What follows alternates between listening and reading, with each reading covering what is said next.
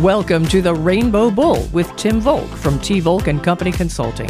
In this podcast, Tim, a proud member of the LGBTQ community, discusses a range of topics around the 5 capitals of a flourishing family: human, intellectual, social, spiritual, and financial capital.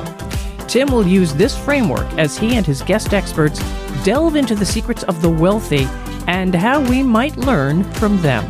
So let's get started on this exciting adventure together. Eat, play, travel. Hey, that's a trio I think most of us could live with. Welcome back to the Rainbow Bull and Tim Volk's conversation with a guest who does all that and gets paid to do it. Tim, tell us more about Kristen Oliveri. Well, Kristen is, as some of you may have heard on the last podcast that she and I had together, that we're good friends. I think she's one of the most elegant, charming, beautiful people I know. And it's just been a pleasure to have her as a friend. She also has a very strong career in journalism where she has led, as I've known her in her career, several roles in the wealth management space, both from an editorial standpoint, event standpoint, bringing families, family offices together, networking. And I think in her latest role as the editor of Crane Currency, she really does what I would say builds the content, finds great stories, really helps to highlight and to bring those voices to life that maybe we don't hear about in the ultra high net worth space. And that's, one of the prides and joy of her role. But as she'll tell you, and I hope she does, this career has led her to have a whole side passion around luxury travel, food, and I don't know, lifestyle is what I'd like to say. And my mom plus wine. Plus wine. Wine. Oh my God. Yeah. Welcome, Kristen. Hi. What would you add to that? How else would you describe it? I mean, it's pretty cool. Yeah. Lifestyle, luxury, but the 3 core pillars are food, wine, travel. Yeah. If I had to tattoo it on myself. Yeah. Food, wine, travel. So I was thinking about, Eat, Pray, Love. And I was thinking, oh, that could have been her. So when I was writing this and I started to write our outline and stuff, I was like, that could so easily have been you. I just thought, well, I'd do a play on that and eat, play, and travel. But that movie captures my heart, and because it does all the things that we would check on the box. You and I both love travel, and I would say luxury travel, although I'm not traveling on the budget of the families I serve, but I think that's one of the things we're going to talk about is how do we travel and see and experience the things that others may get to do? And what have you learned in that? Also about the food, because you and I love food. And I'm married to an Italian. You're married to an Italian. And my husband, when we were in Italy this summer, with this driver in Positano, and I was telling the driver, I said, my husband thinks pasta's a food group. And he goes, because it is. Absolutely. Separate food group. And I said, well, I just don't know that we can always eat pasta. He says, if you have a day without pasta, it's like a day without the breath. So it's a day without the air. And sometimes you need 2 dishes of pasta to survive because you need more air in the day. I've got a new sauce recipe that's going to blow your mind, and I will share that with you soon. I love it. Johnny was making Ina Garden some sauce last night, some chicken, and he had made pasta the night before. He was in her cookbook going crazy. I don't know what prompted all of it, but we had a weekend of great food. Delicious. So tell me, how did you get into the travel space, and how did you all of a sudden figure out that this was sort of your gig, your side passion? Yeah. So I had all intentions of coming out of college with a journalism degree, liberal arts to the nth degree, right? Journalism, English lit, theater. And I wanted to write about the arts, particularly food, wine, and travel, and maybe even, a play here and there and be, a theater critic, what have you. These were my grand visions for what after college would look like. I found my way into the family office wealth management space. And as I shared with you earlier, when I was interviewing for the position and to be a reporter on a wealth management publication where I barely understood what wealth management was, I was told it's sort of a personality fit. Because you needed to understand the nuances of the industry and how do you talk to these folks? It's not over a coffee or over the phone, maybe a coffee, but it's over a long lunch. It's over a cocktail. You're going to a nice hotel. And when I sort of heard those parameters, I thought, oh, well, that family office wealth management is for me. So I sort of chugged along that path, being my day job. But I never gave up food, wine, and travel from the get-go. Right out of school, I said, well, I'm just going to freelance. That sounds great. You get paid per article, or you go on a trip and you get paid in food and drink. That sounds wonderful. So I started a freelance career, and I literally had a side hustle before it was called a side hustle. And I just carried on this parallel path pretty much. I thankfully, vacations, nights, weekends, do you want to cover this restaurant opening? Yes, I do. Would you like to go to Atlantic City to see about the new hotel opening? Why? Sure. That sounds great. So, there was a lot of those sorts of things happening that, sometimes even particularly when I was younger, I took vacation and went on whatever trip to take a story assignment. So, and it was funny throughout my career when I was hired for another wealth management job, I'd always say, I just want you to know, I do this on the side. I'm not covering finance in any other way. There's no conflict. And it really only helps my discussions in the family office space, because what do people connect over? All of those things. So, and that just kind of has grown over the years. And in the new role at Crane Currency, it's a part of what we cover. So travel is actually some of the best top performing content articles that we have to date. Oh, because I think it's universal. And I think to your point earlier, we could talk luxury travel, and then we could also talk about budget travel and just the concept of travel and going new places. I mean, it's something that everybody can relate to. Which is why I think it does so well. And I just sheer love of it. Oh, I agree. Sheer love of exploring and learning and having a new adventure. And I just really love to eat. So those two things go hand in hand. Yeah. Favorite food?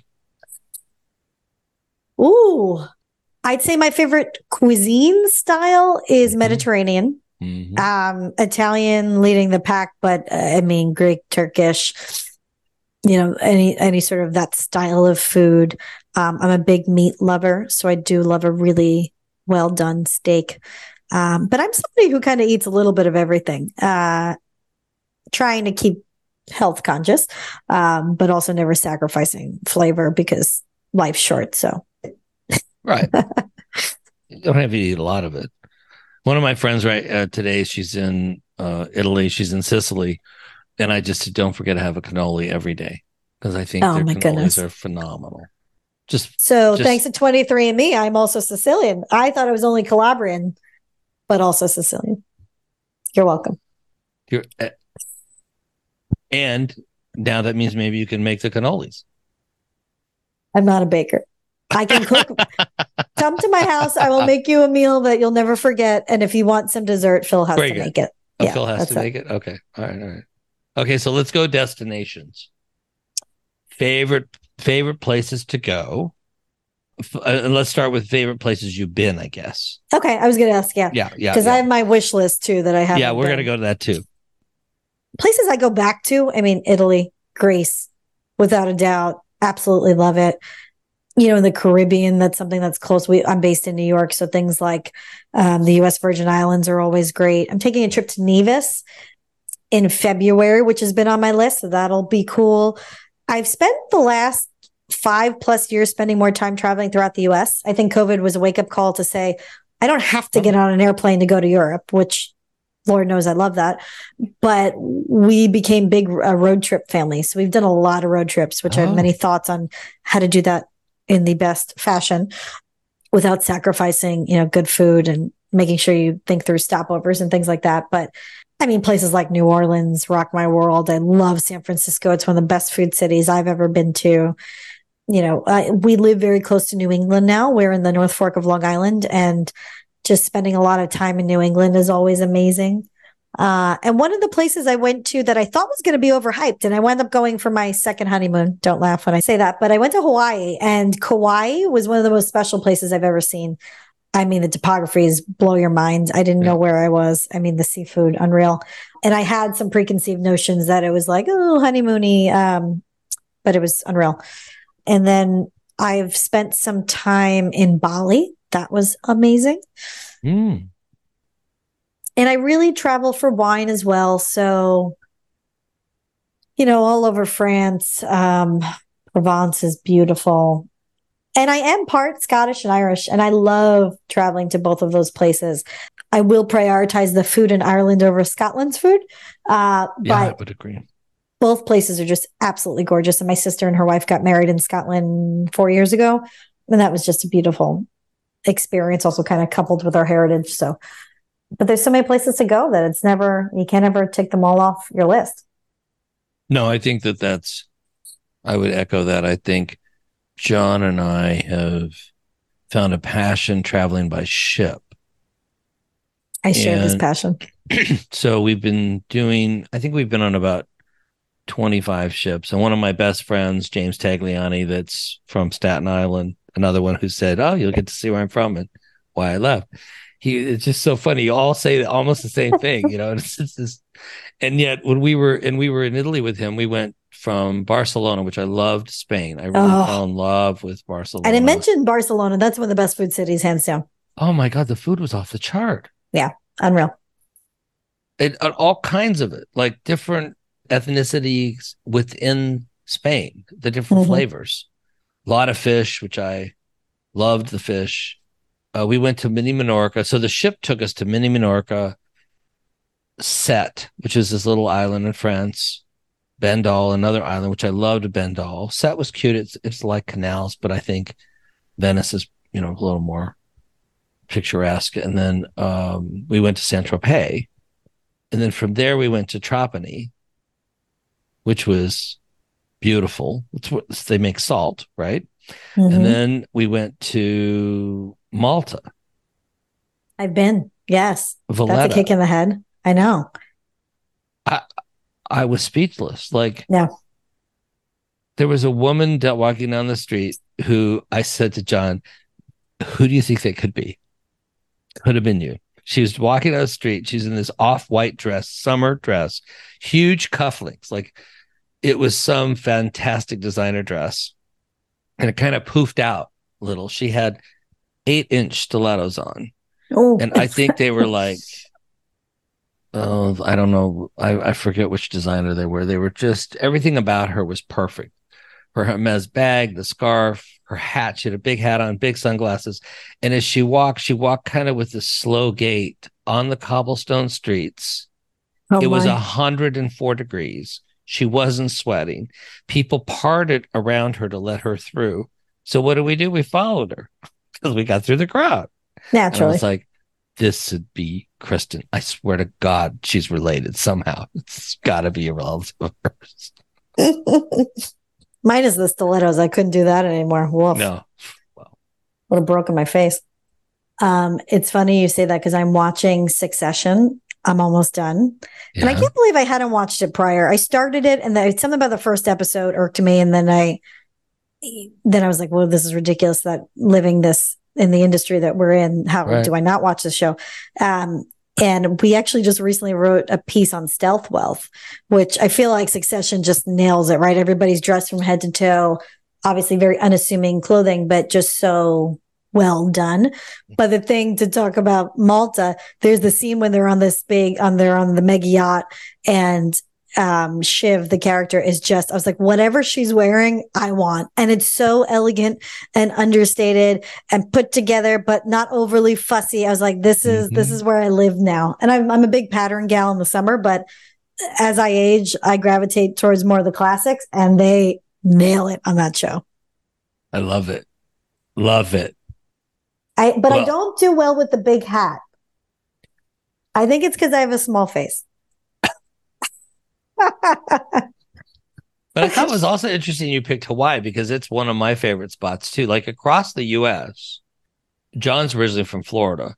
I'm from the I Rocky didn't know Mountains. that. I'm from Yeah. Wyoming, Colorado. So, like Jackson, Wyoming is one of my favorite places on the planet because it's, Can you take me there? Because I haven't been. oh, okay, we need to go there. Okay. And then Done. I think you're right. I think California, like Sonoma and Napa, are stunning Oh, parts yeah. of California. Then Hawaii is a very special place. Like it doesn't make sense. Like you don't think you're in America. Why is it part of the U.S.? And you're just kind of like, oh. It's just not. I mean, but it's amazing. We had friends that lived there, right? And worked there. And one of them owned an ice cream shop. And he was so funny because Alan Man used to say, like, people walk in and go, we need U.S. postage. Where do we go? Now, he was next to a post office with a U.S. flag. And he'd say, you need to go to the next town over. Because he thought, if you're that dumb, you really shouldn't. Or they'd come in and they'd say, what body of water is that out there? Is that a lake? And he'd go, that's the Pacific. And then and there he was in Maui. And he'd look over and see Kauai. And he's like, is that Japan? I'm like, oh my God. So, but I think you're right. I think Hawaii is very, there's some spiritual level there. It's like you feel this energy.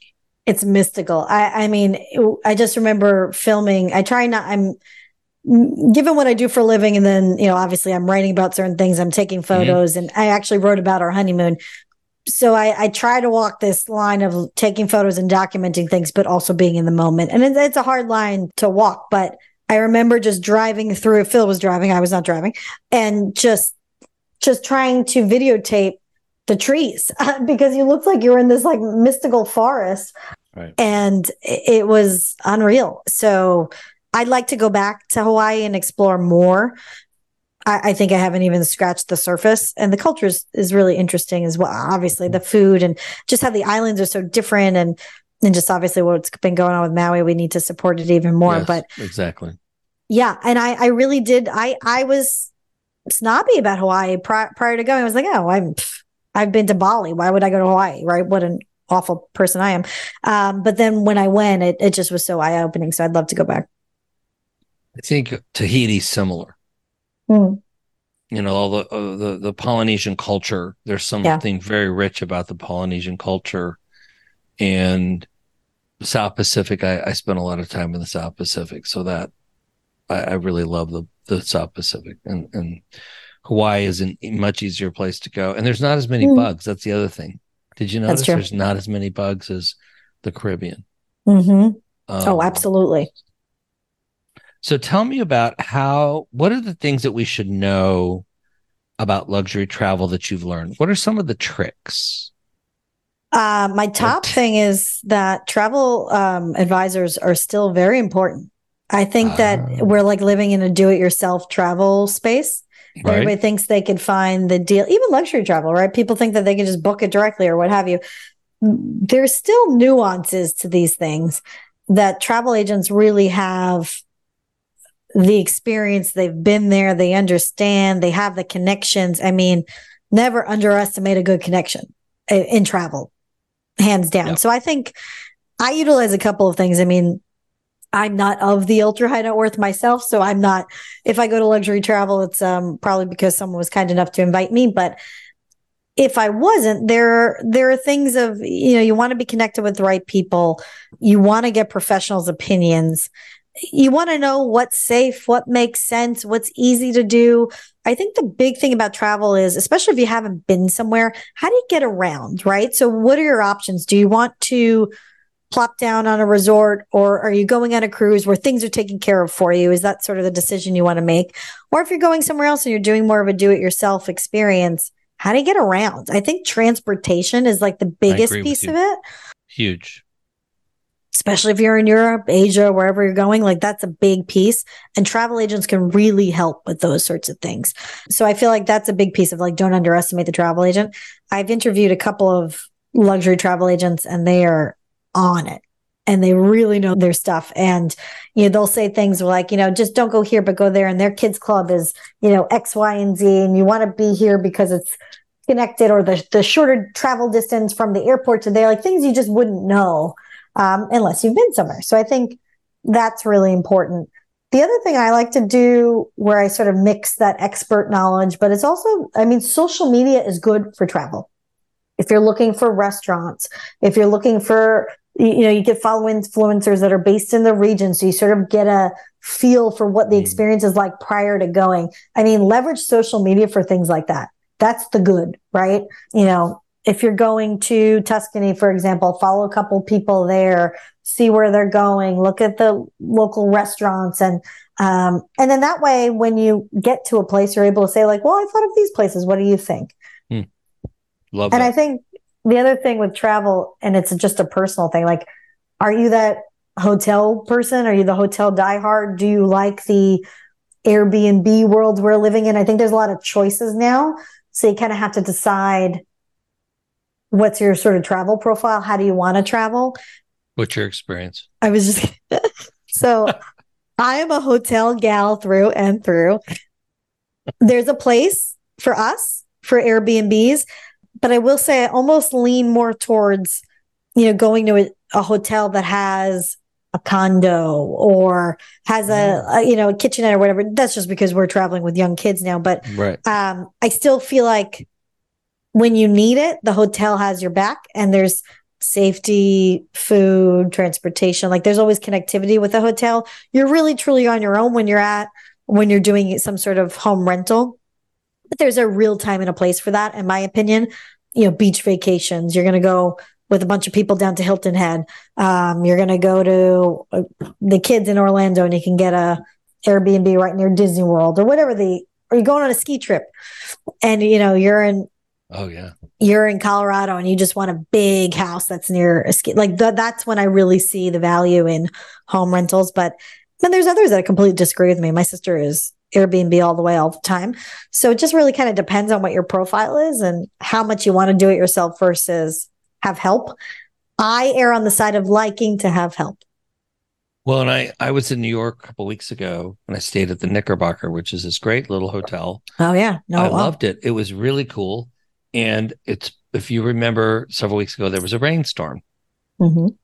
And I was leaving on the Friday, and I came out, it was buckets. I don't think I've ever seen it rain like that. And I'm thinking to myself, this is when you should have really set up the car service early. I didn't. So I'm looking at Uber. It's $225 to LaGuardia. I'm like, I'm not doing that. And so there were no cabs. There was nobody on the street. There was a couple buses that went by. And the doorman came over and said, Mr. Volk, I will get a cab here. It'll take about 5 to 10 minutes. I'll be right back out. Let me come out. He came back out and said, you'll see one in 5 minutes. And all of a sudden, this cab pulls up, and the guy's like, are you and I'm like, yeah. And so we go to the airport, and I'm thinking to myself, and I gave the doorman $20 because I was like, I should have given him $100 if I'd known what was really going on. But I hadn't really thought about how bad it was going to get. And I got to the airport. Our flight actually left within 15 minutes. But I kept thinking on the way to the airport, like, look at all that water. It seems higher than it should be. I was just like, but my brain didn't kick it. But again, the hotel, the doorman had my back. And then also security. The night before, I came back early or late, and the doorman came out because there was this whole group of people walking by, and he guarded me against these people. It was really odd. And he said, just please step in. Interesting. And so I wonder, I think your point is very well taken. I think there might be places that you go that the Airbnb is good, but sometimes there's nothing to be there. If you stayed in really nice properties, the staff typically have been there a long time. They know so much about how to get anything done, right? That's one of the keys. The concierge, priceless. I mean, I was just going to say concierge. That's it. And I'm not unaware of what my stature is. I'm a petite woman. I always want, and I've traveled all over. Only by size. My heart is enormous. But I've traveled all over the world by myself too. But safety, I've always thought of that. I mean, born and bred in New York City, thanks to Staten Island and Brooklyn, I watch my back. No matter where you are in the world, you have to. And you can't be a clueless traveler. I think that's a big piece of it. Okay. Know where you are. Don't have your friggin' cell phone out all the time. Particularly like where you are in different parts of the world. But you have to be aware. And that's why I do like the hotel, right? Because someone is inherently looking out for you, more so if you're going into a home alone, or, and then God forbid, listen, people get robbed. You can get robbed in a hotel, but someone's going to help you in a hotel. If you're in an Airbnb, you're on your own. So I do think of those things in the world we're living in of safety. And I'll tell a quick story. I was a couple of years ago, after I got married, I bought my husband Phil a trip to Paris. We're like, we'll do a weekend in Paris. I got some great flight deal. I think it was $299 JFK to Paris. And there were the riots happening. And literally, we were staying right by the U.S. Embassy at a fancy hotel right next to all the beautiful, very expensive shops. And we were literally on a list because the area in Paris was guarded off with policemen, with, very scary looking policemen. And we were staying at the Sofitel, and we were on a little list. And they said, "Okay, Miss Sullivan," I go by my legal name is not my married name. And I'm sorry, my legal name is not my professional name. So they call me Miss Oliveri, but that's not my married name. Right. Side story. Gotcha. They said whatever name I had on the paper, and they let us in, and we were literally escorted into the hotel. And they're like, "Okay, these are the places you can go. These are the places you can't go. We recommend this. The embassy is here." And you're like, "Okay, I'm glad we're staying here." Wow. Excuse me. Yes, you. Thanks so much for listening to the Rainbow Bull. We hope you're enjoying it so far. And if you have any questions or would like to talk more about this topic, you can find us at www.tvolco.com. And all our social media platforms are listed in the show notes. So that's so of the top 3 tips, be aware. Safety is the utmost on your mind, right? I think so. Should be. And especially if you're in a place you don't know, staying in a hotel can be very, very valuable. Yeah. And then, on a fun, I felt like that seems heavy. Yeah, right. Sorry. On a fun aspect, I do think doing homework, social media research, and getting a feel for your destination prior can help, because I sort of live in between being really organized and still wanting to be spontaneous at the same time, particularly when I travel. Right. So I like to schedule, okay, we're going to, like, what are the top things I want to do? What are the top places I want to eat? And I pick a handful. And then everything else, I want to have that ability to say, hey, that cafe down the street looks really adorable, and we should decide to go in. But I think sometimes doing some of that homework, the social media homework, or talking to friends that have traveled to the region prior, you kind of get a little bit of that educated spontaneity, if you will. And you can say, okay, well, a friend of mine, Tim, was just in Malta, and he suggested these 3 restaurants. And you're like, maybe I can't make all 3, but if we happen by this one. So I think there's a lot of that piece, but I do a lot of pre-trip prep. Very valuable. Another tip.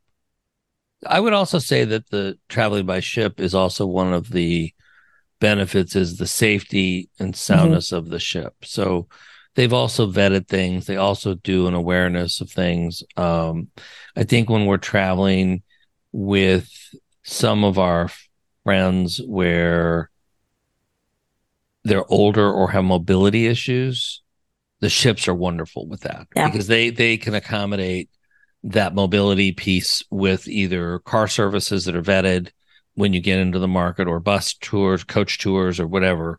And they are used to handling some of that. So I thought that was really an interesting piece. And the smaller ships are a little more high touch, much more high. I love small ship luxury cruising. And I think it's a great value.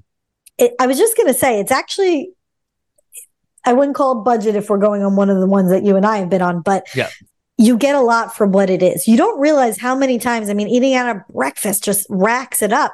And if you can kind of take away those variables and having entertainment built in most of your meals, you have the opportunity and flexibility to eat elsewhere, but you do save a lot of money. And the thing that I love, I've cruised Azamara a lot.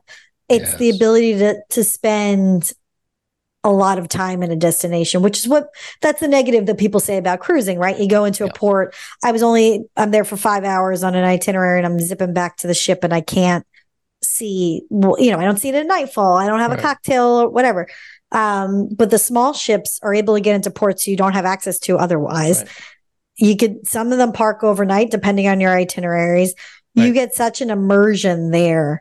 I did an Asmara cruise from Singapore to Bali, and that was unreal. And that was my first time really spending any time in Asia. And that was just such an experience. And I had the local experience with the ship experience, which was so cool. Yeah, I would think, I would echo that. I also think the ships, many of the people there have been to the ports.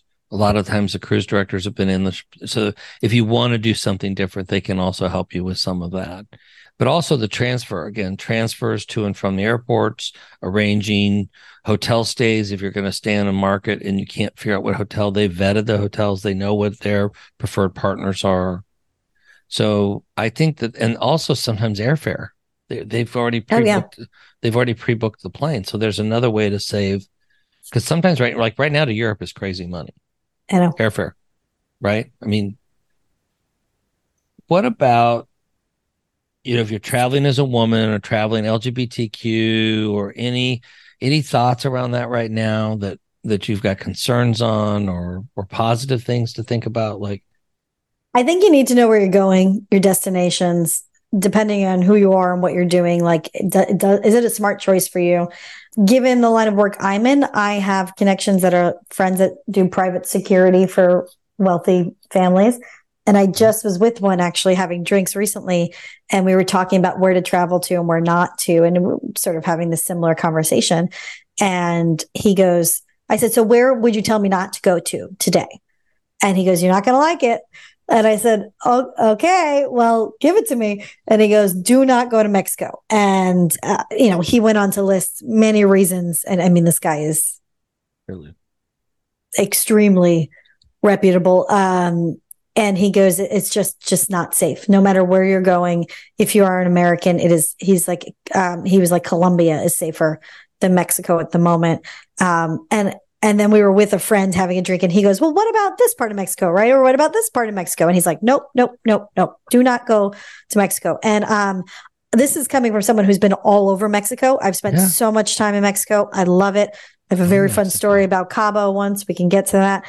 But he was just really saying he does not believe it to be safe at the moment, which is heartbreaking. And hopefully that changes, but that's something that's kind of on my radar. And I mean, similarly, years ago, it was probably almost a decade ago, I was going to Argentina with my sister, and a friend in the same line of work said to me, never have your cell phone out at a table, at a restaurant, in an airport in Argentina. They're holding people up at gunpoint for iPhones. And I said, I hear it loud and clear. And then the second piece of advice was transportation. He goes, and he actually was able to name a couple of companies, but he's like, go through the hotels, go to the Four Seasons, ask them what transport, book them ahead of time. And I was traveling with my sister and a friend of hers who were both in the travel industry at the time. I think they thought I was being a slight alarmist. And I said, I really think that this is important. This is a friend, Anyway, we did that. We had no problems there. We followed what he was suggesting. So we were smart travelers. We weren't looking to get into any trouble. And after coming back, I had heard a story of a journalist friend of mine who was held up at gunpoint. And my sister had somebody just literally within the span of 2 months after coming back. So I would check out your destination. Right?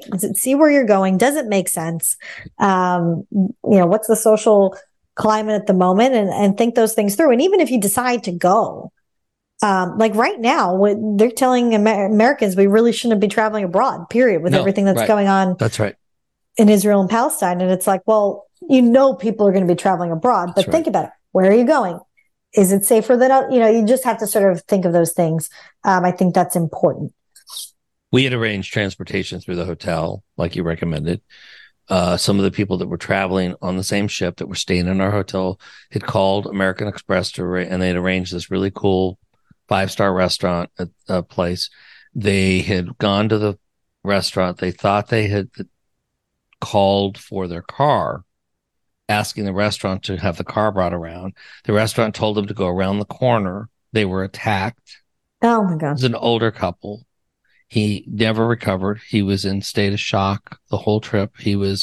They took they were wearing, I think he was wearing like $100,000 watch or something. And she was wearing a lot of jewelry, and it was an older couple. They're very nice, but they were really taken back by what happened. And I think even Amex got involved with the restaurant because the maitre d' tipped off everything. And that's where you just don't know.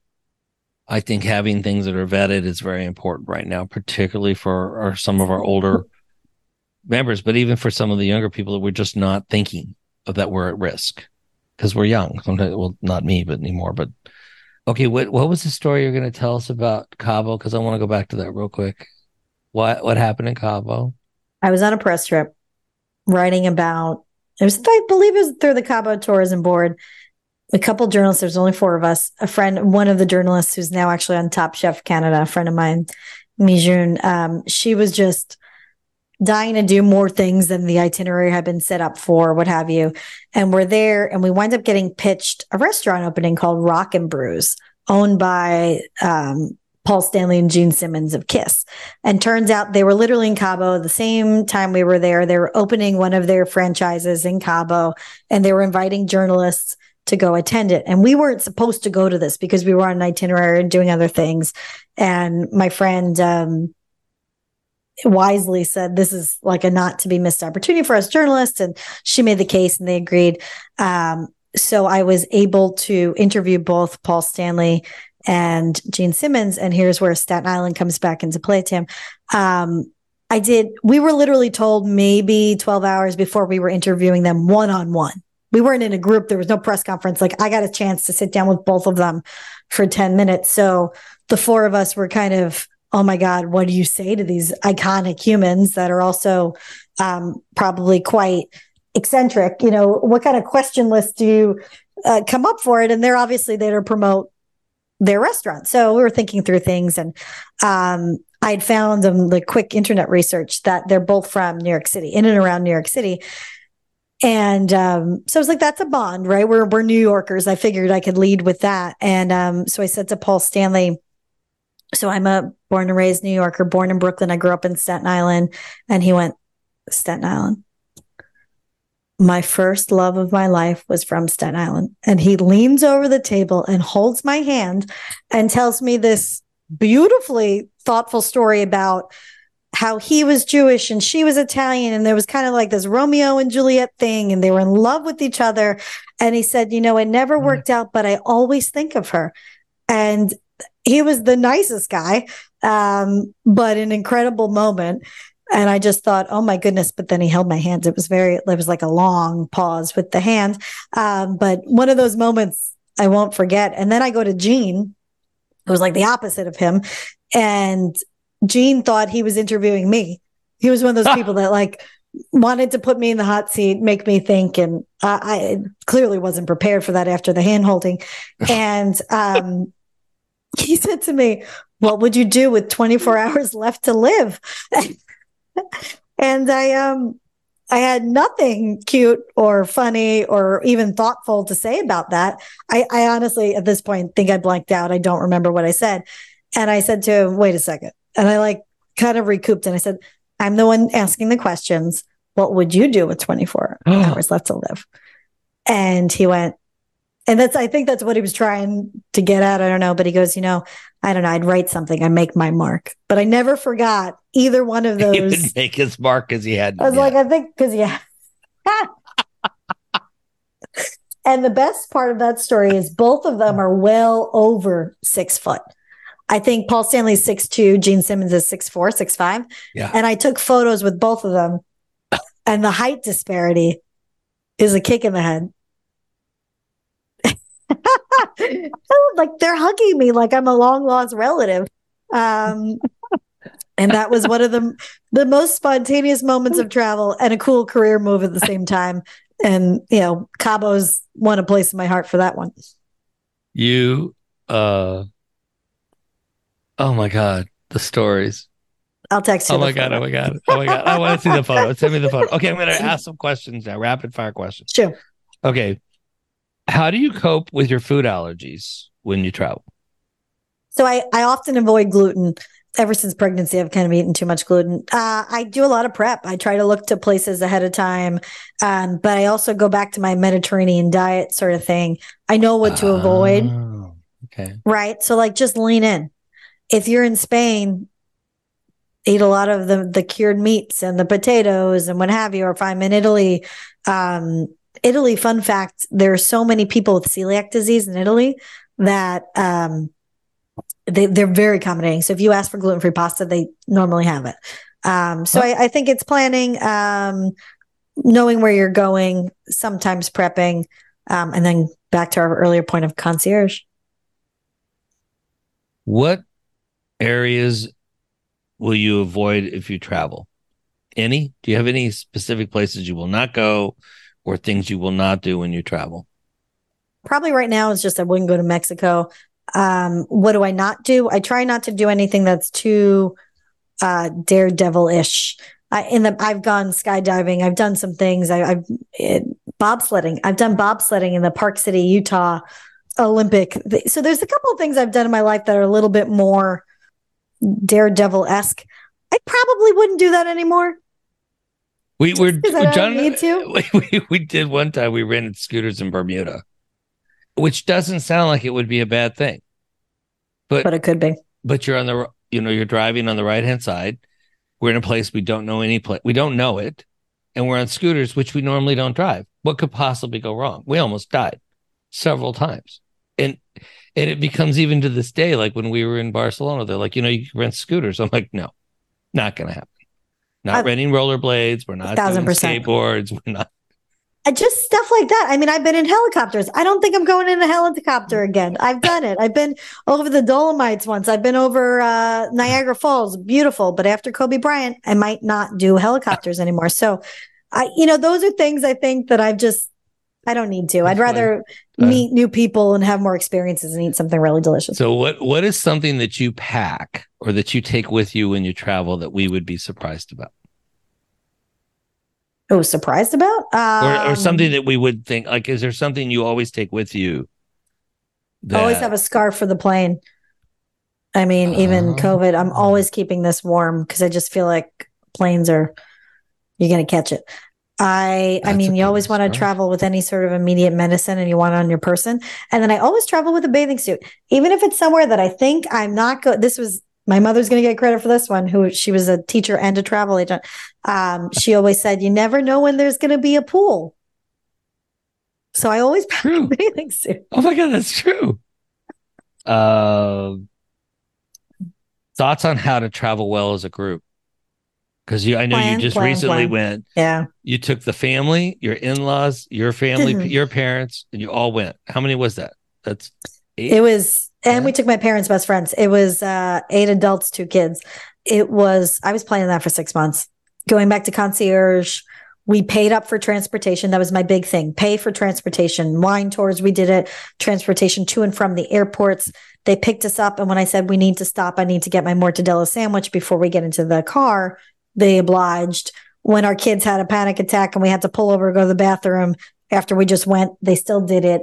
So transportation was a big thing, planning. And then one very quick story is one of our drivers on the wine tour happened to also be a sommelier. We booked them through, a food wine group. And he says to my husband, is this your wife on Instagram? And he pulls up my page on Instagram and he goes, yeah, that's Kristen. He goes, oh, I follow her. So then I said, well, I'm obviously very big here in Italy, but that's the only place I'm big at. Is that the only place? Yeah. I know Tuscany is one of your favorite places, right? Absolutely. We got married there. What would you say about Tuscany? I think people think Tuscany is one note and it's so multidimensional. I think there's so many different, from outside of Florence to Righello to on the other side to Montalcino, it's just completely different. The topography is different. The wine being produced there is different. The cuisine to an extent is different.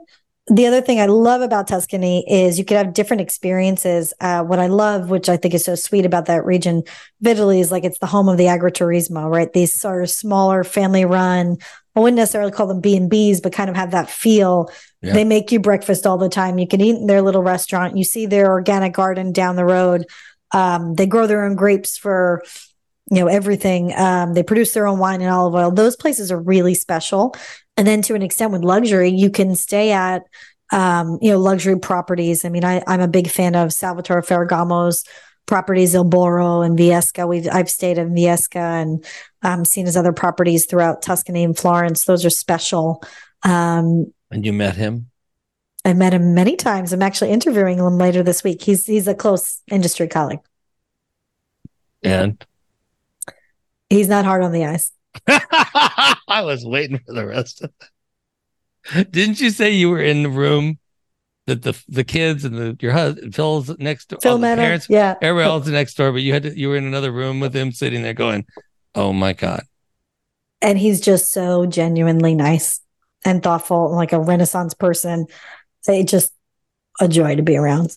And then I had to introduce him to my husband. So that's okay.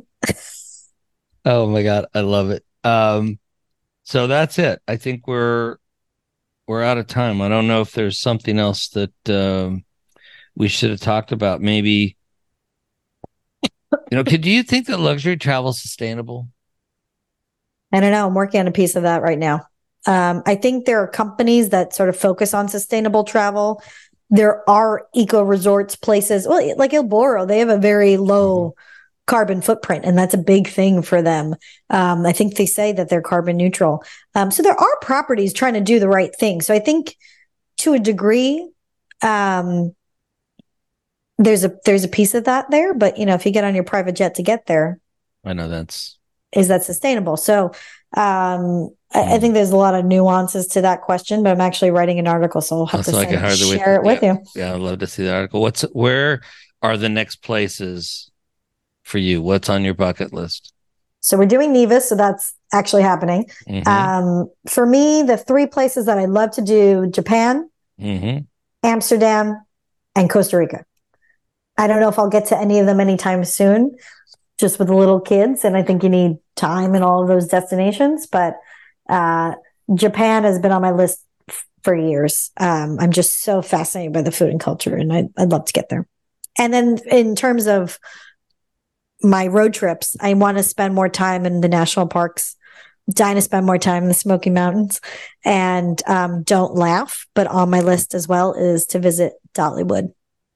You are divine. Thank you, my dear. Oh my God. I love this conversation, and I hope everybody else has too. And if they want to find you, how do we find you, Kristen? How if they want to follow you, if they want to hear what you're saying? At Instagram, at Chris Oliveri, at Crane Currency is our page there on LinkedIn. And then you can also follow me on LinkedIn at Kristen Oliveri. Thank you, guys. Patrice? Well, Tim, how can people get you? And Kristen, you got to give me that sauce recipe you were promising, Tim. Oh, I'll send it around. It'll blow your mind.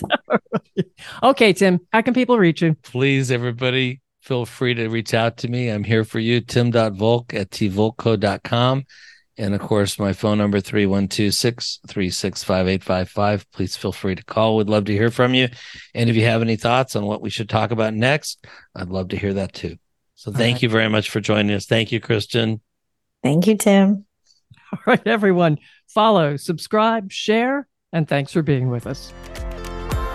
Thank you for listening to the Rainbow Bull Podcast. Visit our website at www.tvolco.com or give us a call at 312-636-5855. And don't forget to click the follow button to be notified when new episodes become available. The information covered and posted represents the views and opinions of the guest and does not necessarily represent the views or opinions of T. Volk and Company Consulting. The content has been made available for informational and educational purposes only. The content is not intended to be a substitute for professional investing advice. Always seek the advice of your financial advisor or other qualified financial service provider with any questions you may have regarding your investment planning.